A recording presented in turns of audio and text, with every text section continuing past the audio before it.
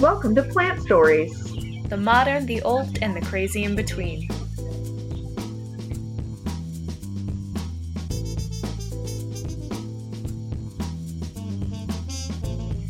Myth or fact? Water hyacinths are the only large aquatic herb that can float on the water without being attached to the bottom. That one's true! That brings us into today's episode. The water hyacinth. They can make their own little islands. Yes, so today we are talking about the water hyacinth, the first episode in our invasive plant series. So, water hyacinths are any aquatic plant within the pickerel weed family. Some things in that family do exist in the United States. Some species of water hyacinth float in water. There are a couple others that grow on muddy banks of like lake shores or in the banks of streams, and they're kind of like anchored a little bit to the side but still kind of float in the water. But the main species that we're going to be talking about today goes by its binomial name, which is Eichhornia crassipes. Again, probably just totally butchering that name. But it produces both seeds and reproduces through fragmentation of its root system. It makes less seeds than some other plants because of that. Its main source of reproduction is fragmentation, and they're native to the Amazon basin and other kind of like tropical parts of the Americas. They have slender rootstocks, feathery roots, these rosettes of kind of like stalked leaves, and they're known for their stacked flower that's similar in design to other flowers labeled as hyacinths, usually ranging in color from purple to blue, and with one petal on each flower sporting a yellow spot. That's curious. Yeah, honestly, they're really beautiful flowers. If you look at them, I've looked them up quite a few times, and I have seen one or two in person, and they're a pretty gorgeous flower. They grow about 1 to 3 feet tall, depending on where they're growing and like the exact variety, but they are really pretty. So these are just like floating in the water. They got a bunch of roots underneath. They're not like attached to anything, they're just floating around. Yeah, this specific variety, this invasive variety, does kind of just float. And it's because of this that in American history, the plant's believed to have been introduced in the 1880s at the World's Fair. So the World's Fair was held in 1884 in New Orleans, and this plant was on display in the Horticultural Hall. And it was just like a wonder. It was incredibly popular. People thought it was so beautiful. And so it became a very highly sought after aquatic plant in America. People wanted to use it for their personal pond collections because it was easy to care for and it's inexpensive. It does boast kind of some water purifying effects, as the roots can grow up to 12 inches long, and so it can be used by small fish and aquatic bugs as like a habitat, as well as, locking up water impurities in the roots. Some fish may eat some parts of the roots as they shed as well. And so it became pretty popular to have water hyacinth in your, house pond if you were a person who did that, I guess. Mm-hmm. Everybody has a casual house pond, right? Maybe also people who are doing like landscaping for like, city buildings. There's a lot of ponds and fountains at places like that. Sure, yeah. There's definitely some positive reasons that you would want to have this plant. And even today, there are lots of people who use this aquatic plant in their own personal collections. The flowers themselves are sometimes used as like a tonic to for horses to like soothe skin where it's directly rubbed onto the horse. Later on in the 1900s, it's believed to have been introduced to Africa and Asia and is especially present in Egypt. But it is considered to be an extremely invasive plant everywhere outside of its native habitat. It's considered the most invasive plant in the world because it moves very easily. It is. What do you mean it moves very easily? So part of the reason why it's invasive is just because it is able to go through many environments. It's moved by humans. It's moved by flooding. It's moved by boats. It's moved, there's just a lot of ways that it can get around. So, it can be moved by birds. They'll take the seeds. It can be moved by wind. So it's able to spread very quickly to multiple places, even when infestations are in their beginning stages. The seeds of the plant are viable for up to 30 years. Wow.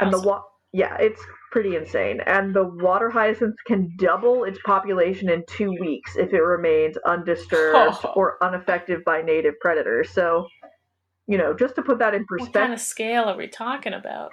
Yeah, so to put that in perspective, 10 plants can become over 600 plants in 2 months. Okay, I gotcha. So if it's not caught early enough, it very quickly just multiplies and can easily take over an area without much help even.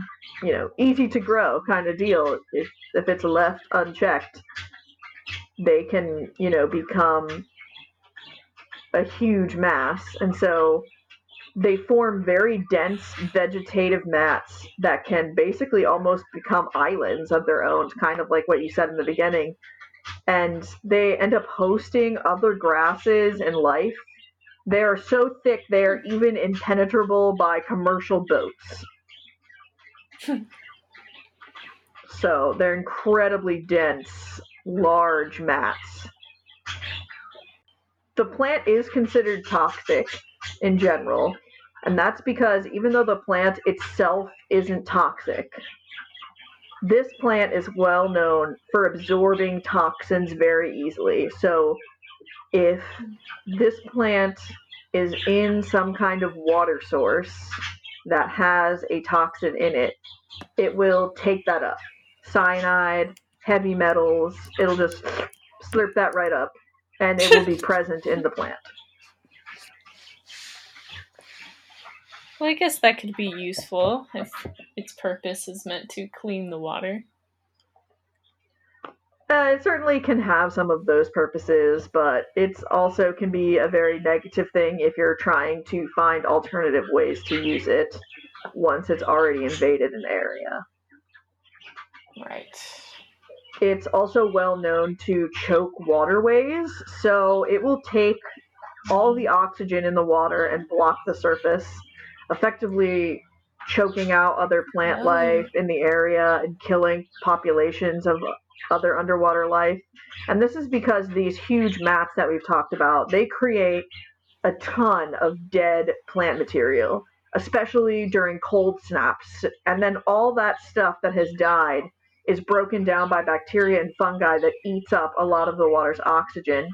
And it's been known to do this in pretty much any water environment that it inhabits. So lakes, ponds, rivers, it will just take over, and then essentially, like, as its own population is dying, will actually pull a lot of the oxygen out of the water.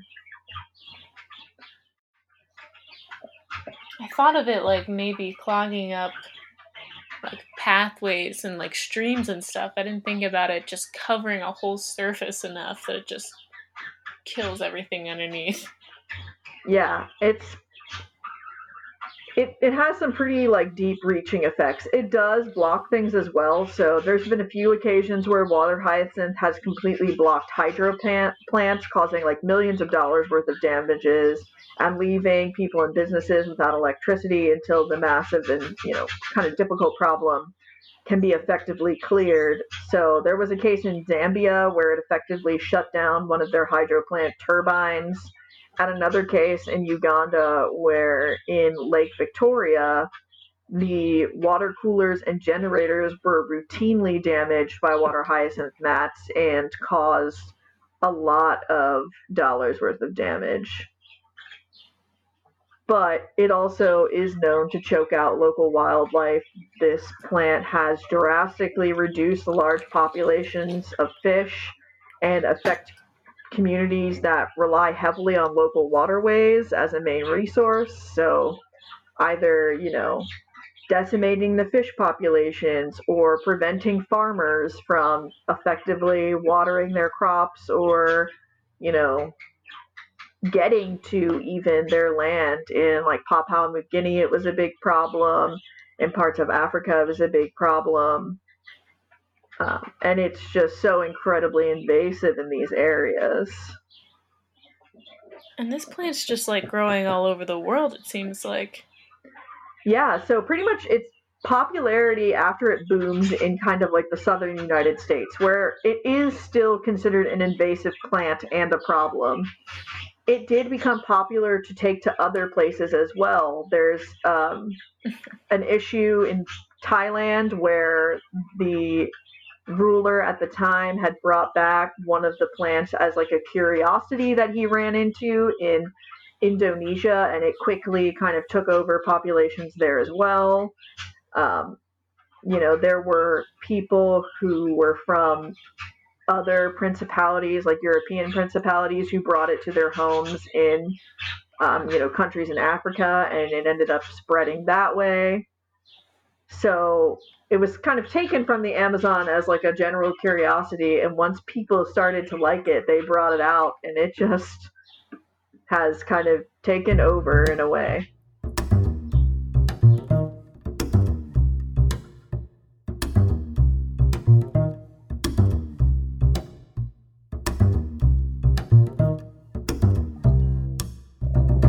So is there like other animals that are like finding ways to live on these little islands? Yeah, so these islands essentially, you know, are able to be hosted on these mats, many creatures. And so they're often considered a threat to humans because they can hide like poisonous snakes, crocodiles, potentially dangerous animal life. They also are a perfect place for mosquito breeding, which is a big issue, obviously, especially in places that, host diseases like malaria. Mm-hmm. They also hide different animals that have parasites, like certain types of flatworms that can infest humans via water transmission. They, if you're putting them in your garden kind of deal, they can easily hide parasites that can harm other plants, such as spider mites or caterpillars. They might also, if it's something that you take from somebody else, have the eggs of other fish or aquatic life in their roots that can potentially harm your pond if it's brought from another area. And these plants, when they do take over, also cause just like enormous water loss. So there's a huge issue in parts of Africa where there are now some places that actually have a shortage of water because the water hyacinth has sucked up so much. And this loss comes from the process of evapotranspiration, which is essentially a combination of evaporation and transpiration, two processes in which water is kind of used by the plant. Transpiration is water lost through the leaves of the plants, and evaporation is when the water changes to water vapor on plant or soil surfaces. And this can alter the water balance of entire regions. You're thinking about how much water is then released into the air, and it makes a big difference environmentally to the area. So what are we doing to like combat all of these things? It seems like they reproduce so quickly and they grow so quickly, and they're not attached to anything, so they could be anywhere. Like, how do people deal with this plant? So there are a couple ways that we have found to use this plant to our advantage. One is that it can be eaten. Some people do eat this plant as a vegetable. It's most often used in Taiwanese and Japanese cooking. Uncooked, it is known to sometimes cause severe skin irritation. The plant is known for being very rich in carotene. And so, as long as it doesn't come from a contaminated place, it's safe to eat.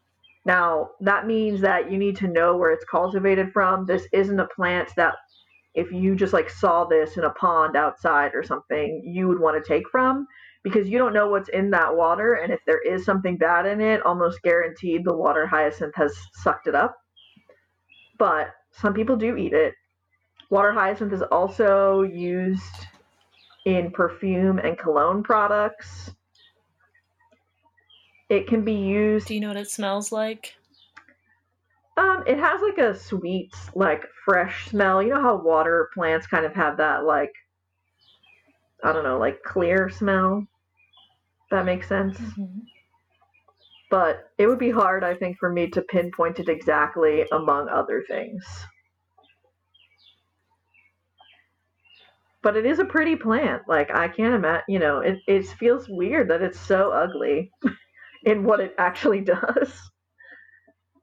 Yeah, it is a very alluring design. Some people use it for animal feed or fertilizer, again, as long as it's not from a known toxic area. And kind of like we touched on a little bit before, in a controlled environment, this plant can be introduced to absorb a number of toxins and dangerous byproducts from water environments. It continues to be studied and sometimes used as an option to help clear out toxic water supplies, things like gold mine runoff, or even cyanide that's leaked into the water. Different things it's able to, heavy metals especially, remove from the water, certain like sewage compounds and things like that. So that is also a positive. And probably the biggest thing is that water hyacinth has a huge biomass yield. And it's because of this very high yield that many developing countries who have experienced, the devastating effect of water hyacinth invasion are attempting now to actually extract ethanol from the plant. And they have been successful, but currently it really only works for smaller scale operations. It does help them to control their populations and use that matter somewhere else. Mm-hmm. But it's still only viable for very small things. But many scientists are currently working on streamlining the process to actually make it a viable renewable energy source. And with the amount and the speed that we know this plant can reproduce, if we can figure out how to do that, it could potentially be something positive, which would be awesome. Yeah. At minimum, a good Kickstarter for collecting it all around the area. Yeah, definitely. And so this plant is just like a really interesting plant.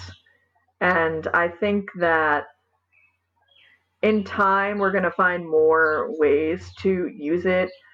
It is something that you can put in your garden and enjoy. It's just also something that does require the kind of careful maintenance and disposal in order to have it in an environment outside of its native habitat.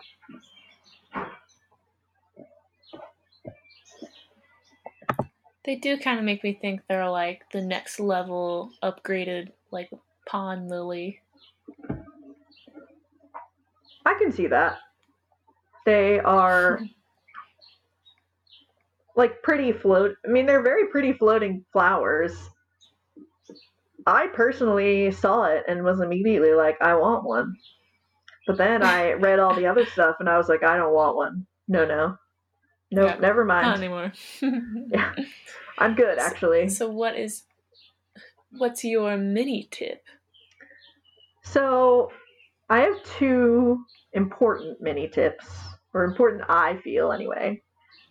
The first is that if you do get water hyacinth and you are disposing of water hyacinth, so you're pruning it to keep it small for a pond or something like that, what is most important is that you make sure you dispose of that in a dry area that is not near a water source. So it is possible to, have it at home and trim it and whatever, but you need to make sure that you're depositing it in a very dry, like a compost or something like that, an area where it's not going to affect a local water source because it can become a severe problem.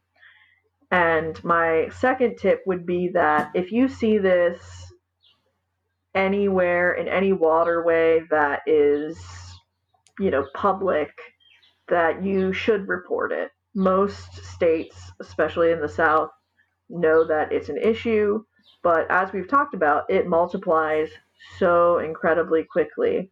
And so that early identification can save millions of dollars. It can save, inconvenience locally if there were an issue with like a power source or a sewage plant or something like that. Most of the time, Mm-hmm. Yeah, most of the time, if it is released, it's very controlled. So it would be something that you would know about or something that was posted. So if you see this just like out somewhere, more than likely it's a product of inappropriate disposal of the plant.